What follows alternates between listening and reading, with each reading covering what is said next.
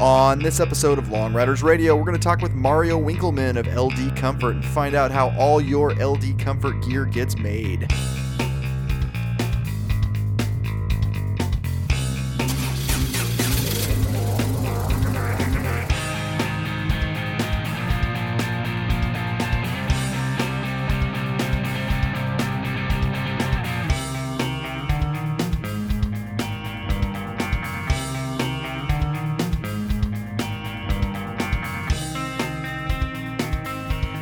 Hey, Long Riders, Justin here. Hoping your holiday season has started out well. I know mine has. Getting ready to go on a little bit of a trip here.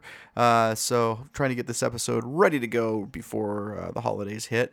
So wish you the best on getting all your farkles for Christmas under the Christmas tree. Hope Santa's nice to you. On this episode, we're going to talk with Mario Winkelman. And Mario, as everyone I think knows, is the guy behind LD Comfort. Now, LD Comfort's just right down the road a piece from my house, so I decided for this episode it might be fun to do a little remote. I've never done that before, so well, hopefully it turned out well, and hopefully the audio is good. We talked with Mario, went really all through the entire process of LD Comfort, from the moment the raw material comes in to the moment it goes out, and tried to cut it down to the salient points to keep it interesting and keep the flow going. For those of you who don't know what LD Comfort is, LD Comfort, in my opinion, is probably one of the finest pieces of clothing I've ever owned. It's a base layer that's made in Winkelman, Washington, and pretty much everyone I know in the long distance riding community uses it. It's really good stuff. So without further ado, let's get into my conversation with Mario. The building that houses the world headquarters of LD Comfort is very unassuming and seems to blend in with the surrounding buildings. A sign hung on the maroon exterior wall proclaims Long Distance Comfort with its famous logo. In fact, if you didn't know what you were looking for, you might drive right past it. It was here that I met Mario Winkelman, owner and founder of LD Comfort, for my tour. I'd been on the road for about an hour to get down to Mario's, and I needed to use the restroom before we started. It was in the restroom that I noticed the first thing that looked vaguely out of place for a manufacturing facility, a sign that read, "Everyone must shower before entering the pool." I thought to myself that this was kind of odd, and that Mario must have some kind of nice place to relax after a long day of riding. However, when Mario and I stepped out through the lobby onto the manufacturing floor, my curiosity was piqued again. Pictures of swimmers adorned the walls, and at my feet on the cement was a stenciled warning that read, "No diving." Well, that was a rule on the floor that says no diving, because this used to be an indoor swimming pool for the city of Winkelman. It was called the Winkelman Aquatic Center. And we still like to adhere to that rule, because if you dive now, you're going to hit the cement. And there's a cement cap that's over the swimming pool, and it was an Olympic-sized swimming pool, 6 lanes I think it had in it. But we didn't need a great big hole in the ground, and no one else did either.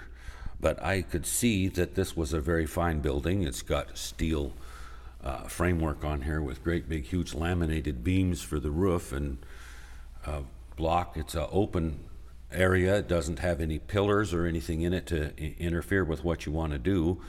And I thought, that's pretty easy to fill a hole in the ground, so we just cut a big old hole in the wall up there and put in a 14-foot roll-up door. And we backed into dump trucks, and we had 75 dump trucks full came inside here, and we built a road down to the bottom of the pool, and the dump trucks were inside the pool dumping until we backfilled the whole entire pool and leveled it off. And then we put sand over the top of it to smooth it out, and then 2-inch thick foam insulation over the whole thing. We also put a tile edge around where the pool used to be, so you could kind of mark this was the edge of the pool. Those are hand-cut tiles that we did. I don't know why we did that, just because we thought it deserved some recognition. But we put hot water tubes also throughout the whole floor, and then we cut a trench out hook it up to the old boiler that used to heat the showers. And now that hot water gets pumped into the floor, and this entire building is heated by this big, huge concrete slab that stays warm, and the air doesn't get up to the ceiling where it gets really hot up at the top, and it's still cold down here. It's much more efficient because we're actually heating the concrete instead of heating air, which easily escapes. If you were to open the big roll-up door when it was cold, you would feel that cold draft come in, but as soon as you close that door, why, the temperature would still be comfortable, especially where the working level is. And we found that to be the most cost-effective way to heat this big space, and we're very happy that we put that in. Now, however, that big roll-up door is used for something a little more important than hauling rocks and sand. It's where the raw materials that will become your LD Comfort gear arrive. As Mario and I walked over towards that door, he explained a little bit about how those raw materials arrive at the shop. We have a truck that delivers the fabric to us. That fabric is made for us specifically to my specifications in North Carolina at a mill there. And once we have that fabric made and shipped over here, we just roll this door up and we unload pallets of the fabric, and it comes in individual rolls and they're stacked up on that pallet. And there are different kinds of fabric for different purposes. We do make two product lines here. One is LD Comfort, the other is Grays Harbor Unders, and we make some specialty products as well. Just to give you an idea of the scale we're talking about here, these rolls of fabric that Mario's describing offloading from this truck are about 5 feet long and about 1.5 feet in diameter. They're huge, and it's just a tad bigger than what you're going to find at your neighborhood fabric store. We then turned our attention to an enormous table which runs about half the length of the shop. We have a 50-foot long cutting table, and if you'll see, it has a track on the side of it this way that holds that fabric spreader. That fabric spreader has 4 wheels on it. Let's see, 2 on the right-hand side, which are on the track, and then a couple on the left-hand side, which sit on the table. But then easily you can roll this all the way down this 50-foot long table, and it has a spool on top with a rod that goes through it. I guess the easiest way to recognize this way may be like a roll of toilet paper, but about 3 or 4 rolls wide. And the fabric comes off of this spool, and it gets woven down through this feeder. This is a tensioner, and then we start at that end of the table and put a weight on it, and we spread that fabric back this way, and then we cut it off. This has a blade on a track all the way in front of it. It's an electric round knife, and we turn that on and just drag it across there, and it cuts the fabric off to the same length each time. Then we go back to the beginning and start again with another spread until we have a number of layers. Now, one reason we don't go back and forth in one long continuous layer is because the way the fabric is designed, it is different on the inside and outside, and each side we want to have facing the same way. When we're done with all that, we have enough layers, we'll take a sheet of paper, and it's marked off in gradients, and we have our patterns transferred over to that piece of paper for what it is that we want in this spread. Now, once that happens, we have to let this fabric rest because it is a stretch fabric and it comes mildly stretched on the roll. And if we don't let it relax and settle into its normal spot, when you cut it, you're going to see different layers traveling apart in different areas, and then the sizes of your patterns are going to be different, and we want a consistency. So we allow that fabric to rest for a while. So once those pieces are all spread and the patterns are on the top, we use a very tall, about a 9-inch razor blade knife. It looks like a gigantic jigsaw. But the blade on it is actually a razor knife, and even as you cut, it has self-sharpening attributes to it, where you push a button and a grinder goes down and sharpens that blade up. So you don't have any ragged edges on your edges of your patterns. Anyway, all of those pieces and parts get cut off of this, and then they get transferred over to these rolling racks. And the top of the shelves is an exact match to the height of this table. So then we take those carts and we stage them right in front of this American flag, because as you see, everything here is made in America. The fabric is made in America, and certainly, of course, the assembly and all that's made right here in Hoquiam, Washington. And we're kind of proud of that. I don't know yet if it's that cost effective to do, because there's certainly some very fine sewing facilities around the world that might be able to do this a little cheaper. But the idea here is to have American made products and also employ some of the local people. And if we can continue to grow, then we can employ more people here on Grays Harbor, which they've labeled as a depressed area. And we who work here don't like to be labeled depressed. It's like, no, we're going to pull ourselves up by the bootstraps, if you will, and we'll create something on our own, and that's what we have here in these facilities. And just for a little bit of background for the folks who aren't from the Washington area, Hoquiam, well, still is, but used to be much more of a big timber town. And with the downturn in the timber industry, Hoquiam has been hit definitely pretty hard. And Yes. pretty cool to have a solid local employer like Mario. Yeah, well, that's what we're trying anyway. That's our attempt. And also, we were very, very big in the fishing industry over at Westport. And there's still a lot of fish out here, but the industries have gone down quite a bit. And they're still here. They're just not functioning at the scale they were many years ago. But we have a very good port here in Grays Harbor. And I think that this can be a great industrial center, and it's going to take myself and a number of other businesses to come in here and keep the economy going here that will sustain our families for many generations. And just as a side note, it really is one of the most beautiful places in the world too. So. Oh, I think so. It rains a lot here, by the way. So you people from California, don't come up here thinking it's going to be heaven, unless you like rain. Then it's very good. I may be a little bit biased in my assessment too. So. Yeah. Well, that brings me to a point I'd like to make about the base layers that I make, and the reason that there are two different layers woven together in one piece of fabric is that the inside always stays dry. Even if you were to soak it in a bucket of water and you take it out and wring it, the inside is already completely dry because the moisture always transfers to the outer layer, and what's against your skin stays dry. Now, that might not always be important, but here in the Northwest, where we live in the rain capital of the United States, yes, it's very important. Almost every day, there were days here where we had 100 consecutive days of rain. So some people might say, well, no wonder you guys are depressed there. But actually, we live in this, and we work in it, and we play in it, and it's very important for us to be able to stay dry. And many years ago, I suffered from the inability of my base layers. We used to call them undergarments, but they couldn't perform like I needed to. When you stand out in the rain for 10 hours a day for 14 years, that gets uncomfortable. You almost have to heal up the next day because your skin is so tenderized from the moisture.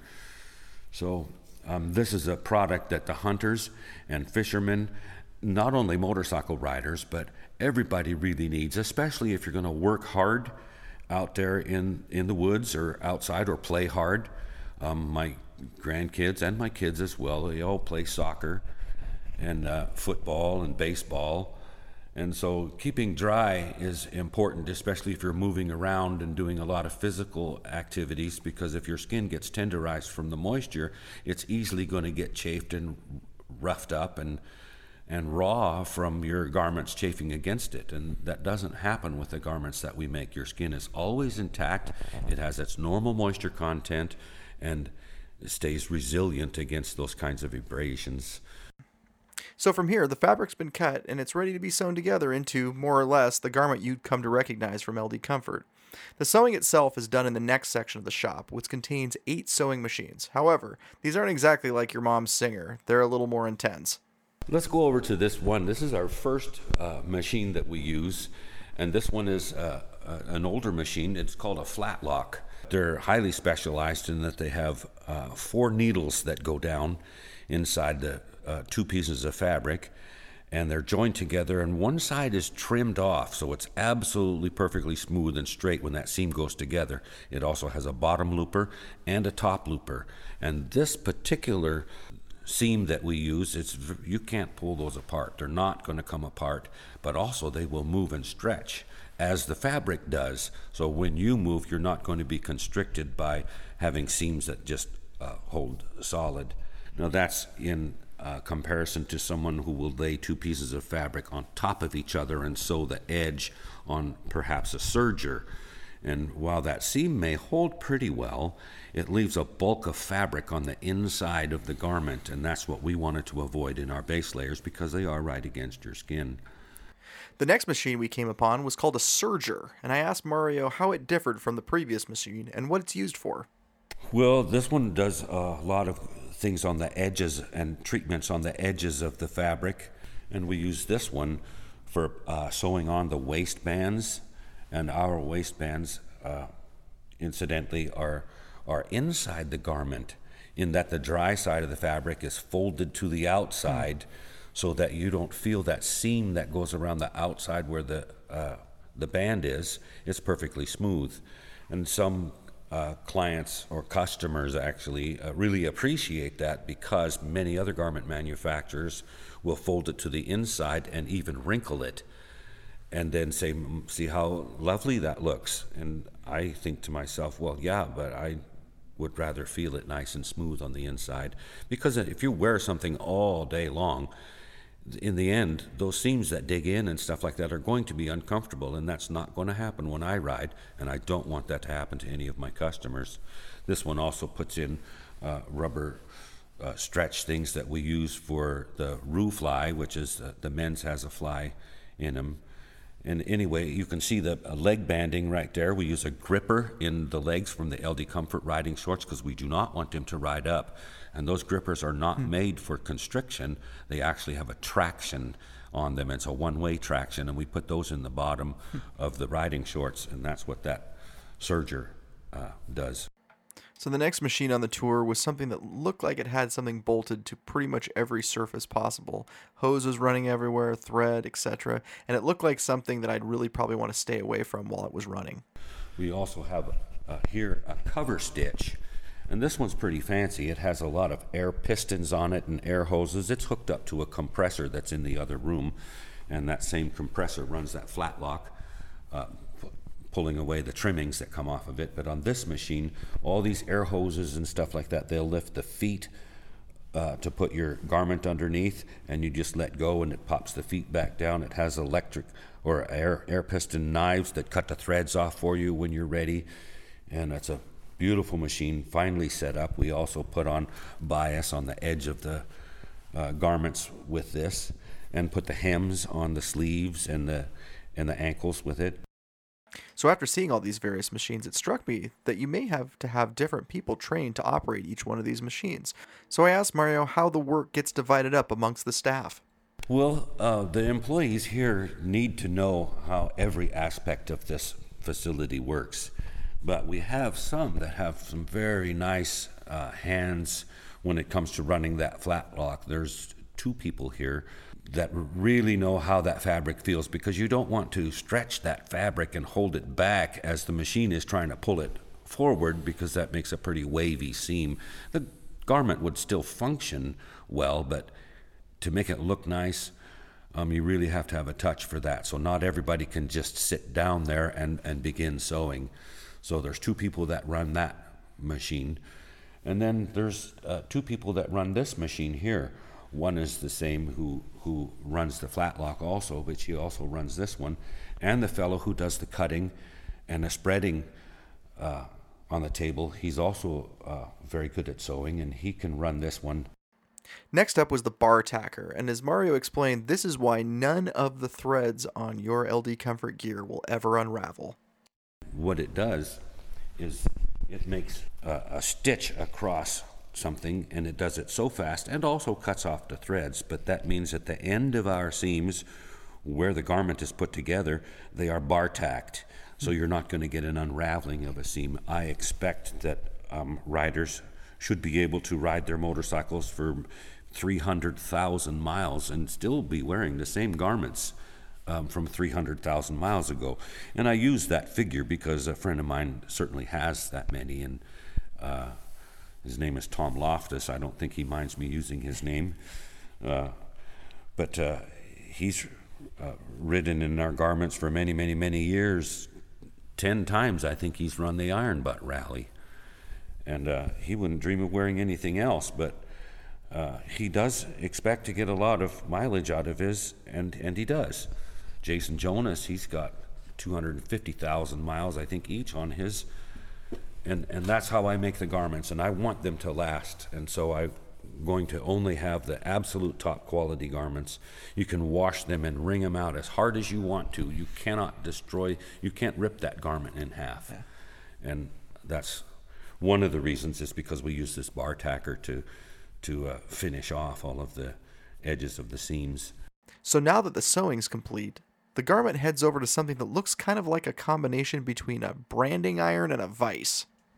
It's a branding machine, and it's a heat press actually, and it has a pedestal on it with a rubber coating, and on the top of it, it has a aluminum plate that gets quite hot, and you turn that up to the temperature is maybe 300 degrees, and you place the garment over that pedestal, and then you take one of our logos here, or the particular size of the thing, and we don't like to make tags in our garments that would irritate a person, so we actually use these heat transfers and put it right into the garment. They should last the lifetime of the garment, but it's nice to see the logo on some of our things. The Grays Harbor Unders is often, maybe more often, worn as an outer garment by sports teams, soccer teams, football, baseball, that kind of thing.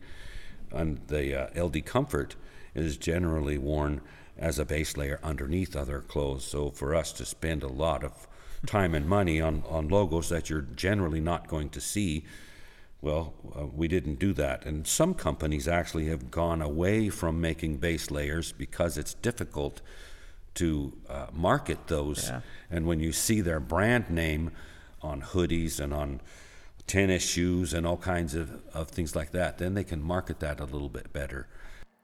So after the label, it's over to the inspection table where any defects are discovered, and from there, it's packaged up into the packaging you recognize when you purchase your LD Comfort. Now, we're kind of finished with the production aspect of the shop here, but I noticed there was something a little odd over on the other side of the shop. There was an ambulance, and I needed to ask Mario, what was up with that? Well, that ambulance is sitting there in wait of our marketing for Grays Harbor Unders and LD Comfort, and we're going to use that for commercials. And we purchased that from, again, the city of Hoquiam, which had it as their ambulance. They transferred it over to their police department, and that was their SWAT vehicle, kind of incognito. Well, once they got some proper equipment for that, they decided to surplus that, in spite of the fact it was a very fine ambulance, diesel motor on it. They put it on Craigslist, so I put a bid on it and won that bid. I was quite pleased. So we're going to use that for our commercial.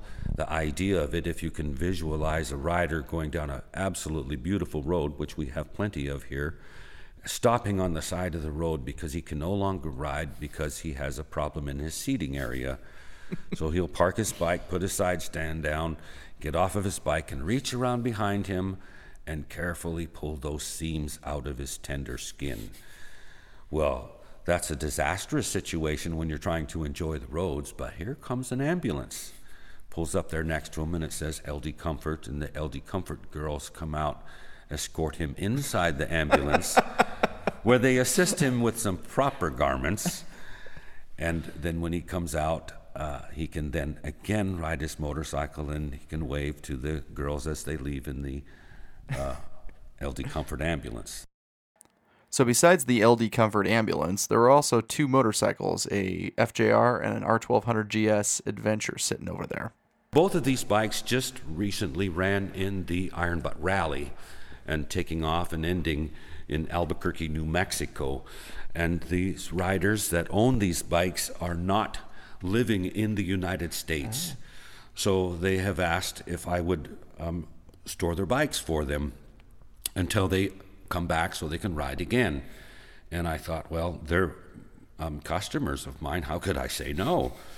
So you can see that this FJR, the rider is from Ireland, and it's on the battery charger here, and in a moment I just turned the key on in about 3 seconds, and then wait, and then push the button, and boom, it jumps to life. It's ready for him to come and get on it. Now the next bike over there, that's from a lady from Tasmania, and she rides all over the world, and this is the bike that she ran in the Iron Butt Rally with, and I expect she'll be back more often than not, but rather than transferring a bike back and forth to ride, you have all the opportunities to ride if you have a bike here, and I was happy to store those for my customers, and I might store another one or two bikes here, but only for some very, very dear friends if they ask real nicely, and I know for a fact that they're LD Comfort riders.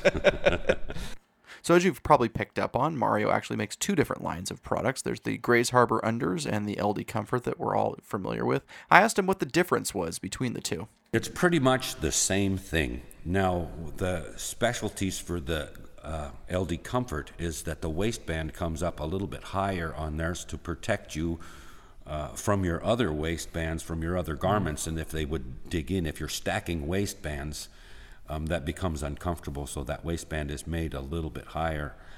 Also, the sleeves on the shirts were made for motorcycle riding, so they're a bit longer than normal because you're going to stretch your hands out and you don't need that sleeve to crawl up your arm. But basically the Grays Harbor Unders are made out of the same fabric. We do have some other products that we make with a little bit lighter fabric. That orange that you see there is thinner. It dries a little bit quicker, and it's lighter. However, it cannot hold enough water to be efficient at keeping yourself cool when you're trying to ride in triple-digit temperatures, nor will it be quite as warm.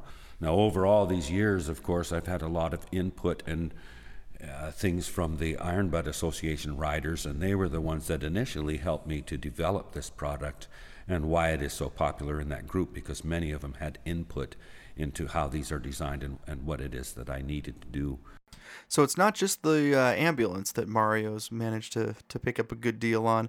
Lots of stuff in his shop started its life elsewhere.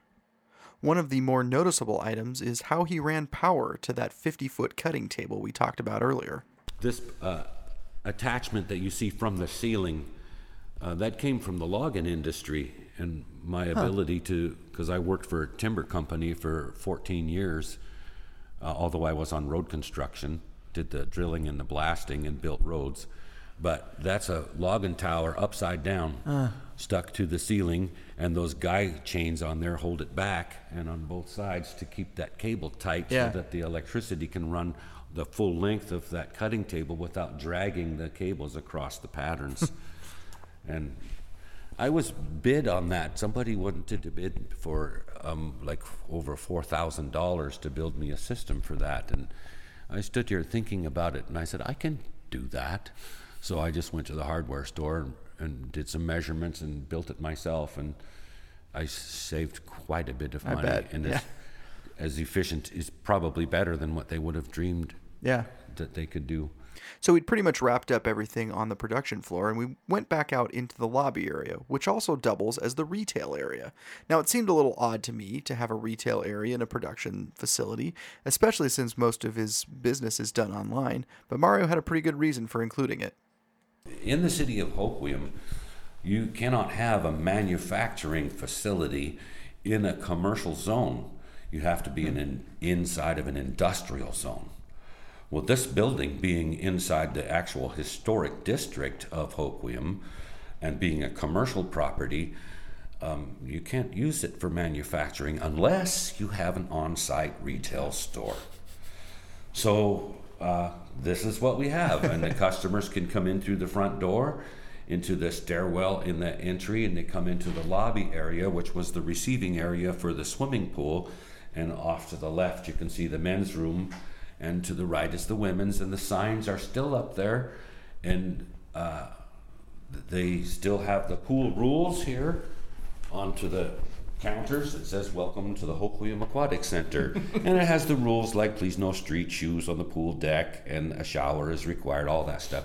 We wanted to leave it look like the pool, and we didn't take those signs down. Actually, we actually put signs back up where they were before, so that the local people that would come in here can still recognize it as their pool. They were disheartened that the pool was gone, and now they have that feeling, oh yeah, this is still our building. And we told them, actually, because they thought, well, you guys got our building. It's like, actually, we saved your building. And I'll tell you a little story. I don't know if anyone's too interested in this, but it's rather historic for this area. There was a man named Omar Parker, and he had a law firm here, and had some partners. His son is now there, and also my son works there as a partner. But he swam here for 50 years since the pool opened. Every single day he would come here and swim laps until the pool closed. As it turns out, towards the end of his life, well, he was living right down the road here in a care facility, and we wanted him to see the pool and told him what we were going to do with it. So we brought him from there, and I think he was 90-some years old. I'm not exactly sure how old he was, in his 90s, I think. And we helped him get down inside that pool before we filled it. And we gave him a great big marker, like one of those fat markers, and we allowed him to graffiti the whole inside of that swimming pool. That's great. He wrote his name on there and said that he was the swimmer that was here for 50 years, and he wrote until he became too emotional to continue. And so we helped him out of the pool, and he thanked us very much for allowing him to do that, but also said that if anybody got this pool, he said he was glad that it was us. And that's one reason, as a tribute to Omar Parker, that I like to keep this as a pool, because to me, his memory and the memory of the people, many people learned to swim here and worked here as lifeguards when they were kids. And I want to be as respectful to them as possible in the facilities. Even if LD Comfort would move to some other place, this building would still be a fine building for anybody, and reminiscent of the swimming pool. Mario then took me upstairs to show me the shipping room and the business offices of LD Comfort. It was here that he pointed out another very unique aspect of this building, the roof. The beams in this are substantial. I don't know if you noticed those inside the main room there. They're pretty big, and in this balcony room, they're still huge. But up above there, those boards that you see are actually 4-inch square cedar. I say there's a hole cut in where some electrical is run up here, and you can actually see that that's a 4x4, not or a 4x6 maybe. Yes, and the ends on that side are like 2x4 or more that have been replaced when they replaced the edges around here many years ago. But the inside of this, that's solid cedar. And that cedar, if you think about where that came from, this was in 1959, I think, that they finished this building. What kind of cedar did we have here in Hoquiam in the late 50s? It was the finest wood that you could get on the planet, and this whole entire roof is done with that cedar. You could probably land the LD Comfort chopper on this roof, and yeah, we'll get that next. Yeah. Anyway, that's how this facility is. The building is probably maybe over 5,000 square feet downstairs, and then there's this section up here. It's around 11,000 square foot, which is, I guess, big enough for us now. But you never know where we're going to go with this. If we can keep going with it, we can grow. And the building next door to us, my son owns that building, and he just acquired that building, and it was a church there, and before that, it was the YMCA, which explains why the city would build a swimming pool next to what used to be the YMCA. So they went hand in hand. Many people still believe that this building was part of the YMCA, and it wasn't. But before that, that building was a Boeing building where Boeing manufactured parts, and Rosie the Riveter, I don't know if you heard of her, she made parts right there in that building next door. It's rather historic. And before that, it was a huge grocery store and a Grand Central marketing place. It was one of the finest places that you could get in the harbor. Well, I have to imagine there's probably an old gym over there that would be probably perfect for... Oh, sure. There's a basketball court in there still that has the hoops still hanging on both walls. It has a nice facility in there, so there's room for expansion, certainly, but right now, I don't know what Ben has in his mind, but I think he's going to rent it out for multiple reasons. It has a full kitchen in it too. I thought we could do some great motorcycle rallies here. Yeah, sounds good to me. Yeah. So as we were wrapping up our tour, Mario told me 2 stories that I really wanted to include in this episode.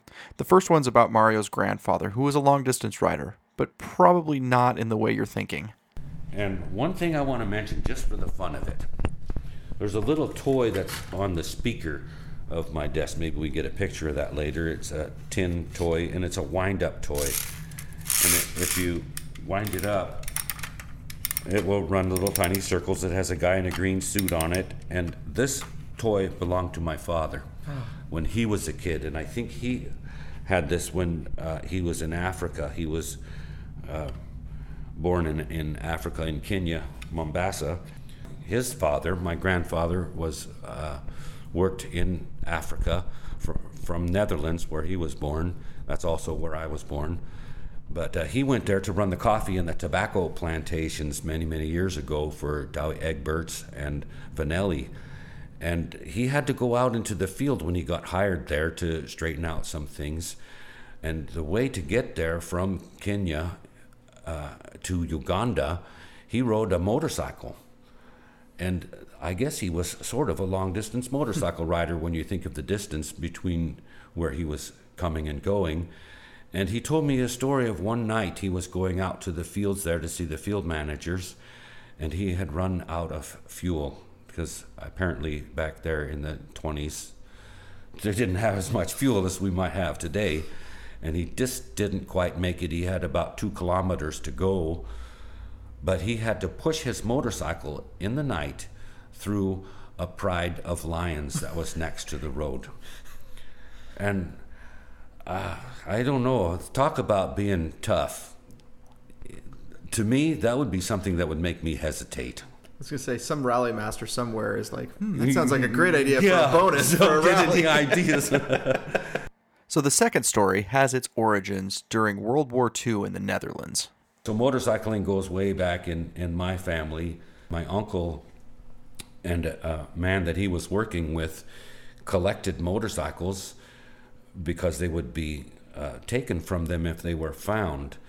So he went to the area and took motorcycles, and he took them apart and he buried them and wrapped them and preserved them until after the war was over in the Netherlands, and then went back and dug them back up and put them back together again, and then sold those motorcycles, and that's how he helped to take care of the family. And the fellow that helped him do that was also the one that helped him learn how to be a mechanic. He came to United States and ran Fiat dealerships and stuff here. And a couple of years ago, I went and had my BMW motorcycle. It broke down in the driveline, and it went to Ozzy's BMW in California, and I met a fellow named Ozzy, and we were talking about an associate that we knew who was a flagger for flat track racing, and he was called Bouncing Bob Malley, who I think still lives up there in Tacoma now. He was my business instructor in the 80s. Took a business class from him. Very nice guy. Well, Ozzy knew him from the tracks. He said, I used to race a lot. He says, as a matter of fact, there was a film called On Any Sunday, and Bouncing Bob Malley was in that. He was jumping around with his flags and stuff like that, and Ozzy said, well, come over and look at this wall. And he showed me a picture. This was a poster of the announcement that the movie On Any Sunday was coming to their town. And they took a picture of Ozzy on his bike. And that was the poster, the movie poster.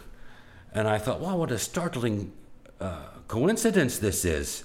And then he says to me, you know where I got that bike? I said, no, where did you get that bike? He said, that bike came from the Netherlands. It had been buried during the war. Yes. And I stood there with goosebumps running up and down my back, Not knowing for sure, maybe if that was my uncle and his friend who run that shop, and that bicycle shop and motorcycle shop is still open there in the Netherlands now. But that those guys, even my uncle, may be the one that has buried that motorcycle and saved it for him. So, yeah, that's quite a Small circle. world. Yes. And with every episode of Long Riders Radio, we ask our guests the long distance dozen. Mario was no different, so here we go. Let's hear what Mario had to say. All right. So the first question is, what was your first motorcycle and why? Oh, my first motorcycle was a Benelli 250, and it was made or marketed by Montgomery Wards, and it was called a Wards Riverside. It was a 250 flathead, and I got that because I no longer wanted to ride the school bus in Los Angeles because we were bused to our separate schools for integration reasons and stuff. Plus that at nighttime, I could go incognito and go anywhere in that city I wanted. Nobody even knew that I didn't have a license or that I was underage. And anywhere I went, I was free to go because I had a motorcycle, and that was the first thing that gave me that sense of freedom that I really appreciated.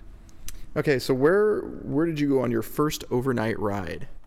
First overnight ride? Well, I think that was probably down the coast of western United States, or could have been even towards Yakima, Tri-Cities. I used to travel between the Tri-Cities and here because it had a little bit of everything that you could throw into one ride when you're talking about the rain and the wet, and then you go over the mountains and even into the White Pass, and then you can go down into the desert where it's hot.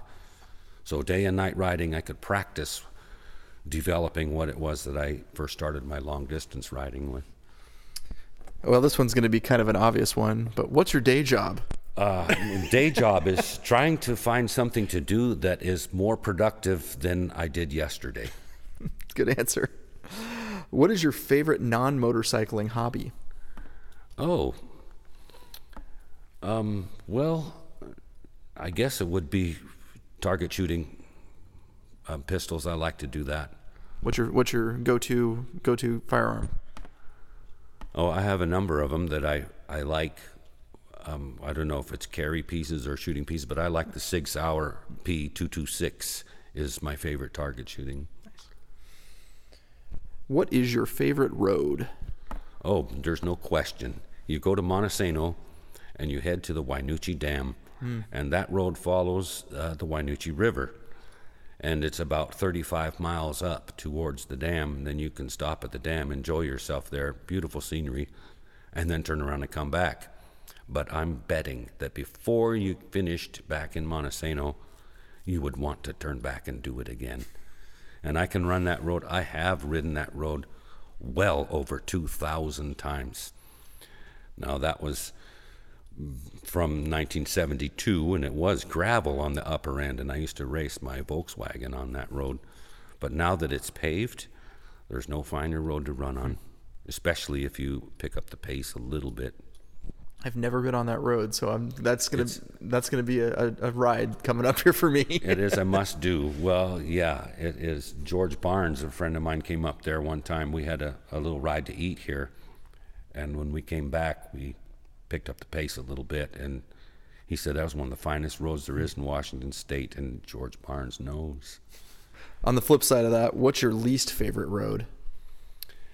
Oh boy, I guess the one that's between here and Montesano, because it's got traffic in it, and I have to go every single day 15 miles back and forth to work, and I'd rather take my motorcycle and go on some of the back roads to get here, but I would never show up for work, and I would have to leave real early too. So that's Highway 12 between here and yeah, Montesano, and only because I just drive it every single day a couple of times. I don't drive it every single day, and it would be up there on my list of least favorite roads too.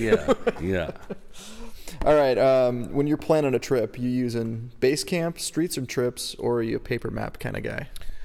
I went around the United States, 32 states, with a paper map one time and never had a GPS or a cell phone or a camera or anything, just myself and a stupid paper map, and I had the most fun on that trip that I can ever remember. But I do like the GPS. However, I just follow that when I'm planning. Streets and trips is kind of popular in my book, but I don't do a lot of that. I will be doing that more, but streets and trips would be the one I would use. So if you get a new motorcycle tomorrow, what's the first farkle you're going to put on it? Oh, boy. Well, a seat. For me, if I'm going for a long ride, I don't want to stop because I have pain where I'm sitting. I already know that. That's why I make the garments that I make. But also, comfort starts from the skin out, and that's where I make the LD Comfort. But the next item is the seat, and no question about it. And I have a bike that I ride now. Seth Lamb made the seat on it, and it's far superior to what I had. All right, so what is that current motorcycle? The current motorcycle I have is I bought from a friend of mine. It's a Honda ST 1300. It was a 2003, the first year that it came out. It has the ABS on it, and my friend Joe Zalaski decided that he wanted to do something else and was done long-distance riding. So I bought that bike from him, and it works well. So I'm assuming you do motorcycle rallies. What was the first rally you ever did? Oh, my first rally, I think, was the Cognoscenti Group Word Rally, which I ran with Joe Zalaski. We rode together on that one, and I set a world record in that rally. World record doing? I received, and this record will never be broken, it is the lowest score ever in the history of the sport since its inception for a finisher of a rally, and no one will ever beat that one. What was the score? I think it was negative 53,000 points or something like that. Don Moses scored it, but no one will ever score lower and still be a finisher. All right, what's your favorite or most interesting location you've been to on your motorcycle? Boy, that's a long list of stuff. Most interesting? I just got too many to tell you. I know that, like I said, going to the Alamo, Nevada, and running with my friends, there are some roads up there and times of the day that it's just an absolute screaming blast to go run, and those are some of my favorites there. Coming out of Ely, Nevada, and heading towards Tonopah, those are some great roads there. That's hard to beat. All right, last question. How do you pass the time on a long ride? Do you listen to music, audiobooks, or you just sit and watch the flowers go by? I sit and watch the flowers go by. I have no music, no headphones, nothing. I don't listen to anything other than the echoes in my head, and that keeps me busy. All right, Mario, you have completed the LD Dozen. Thank you very much. Oh, it's my pleasure. I could do this every day. You can tell that I can talk forever. Thanks for the opportunity. Thank you again to Mario for taking the time out to walk me around his shop pretty much for an entire afternoon. I really appreciate that. I had a ton of fun doing that. As for the next show, not quite sure. I've got an idea. Got an email from a listener who was wanting to know a little bit more about rallying. And so I think what I might do is just do a kind of a primer on what rallying is, what you could expect if you've never done a rally. It'll be kind of old news for a lot of people, but I think it'll probably be a good episode for helping out others. So we'll see how that goes. You'll be able to tell if how successful I was in writing it, depending on what the next show is. Well, if you'd like to get in contact with me, there's lots of ways you can do it. We're on the web at longridersradio.com, Facebook at facebook.com/longridersradio. On Twitter, we're at longridersradio. And if you're one of the 10 people in the world that still uses Google+, we're there too. Or you can just send me an old-fashioned email at longridersradio@gmail.com. And if you like what you hear on this show and want to help support it, for just $1 a show, you too can become a contributor to Long Riders Radio. Just head over to longridersradio.com and click on the link that says support. And as always, we need to thank this show's founder, Mr. Michael Cox. You know, I was talking to Mike the other day, and I asked him, hey, Mike, which would you rather do, have a root canal or listen to this show? And he said, it's pretty much the same thing. Thanks for listening, everyone. Ride safe and have a happy holiday.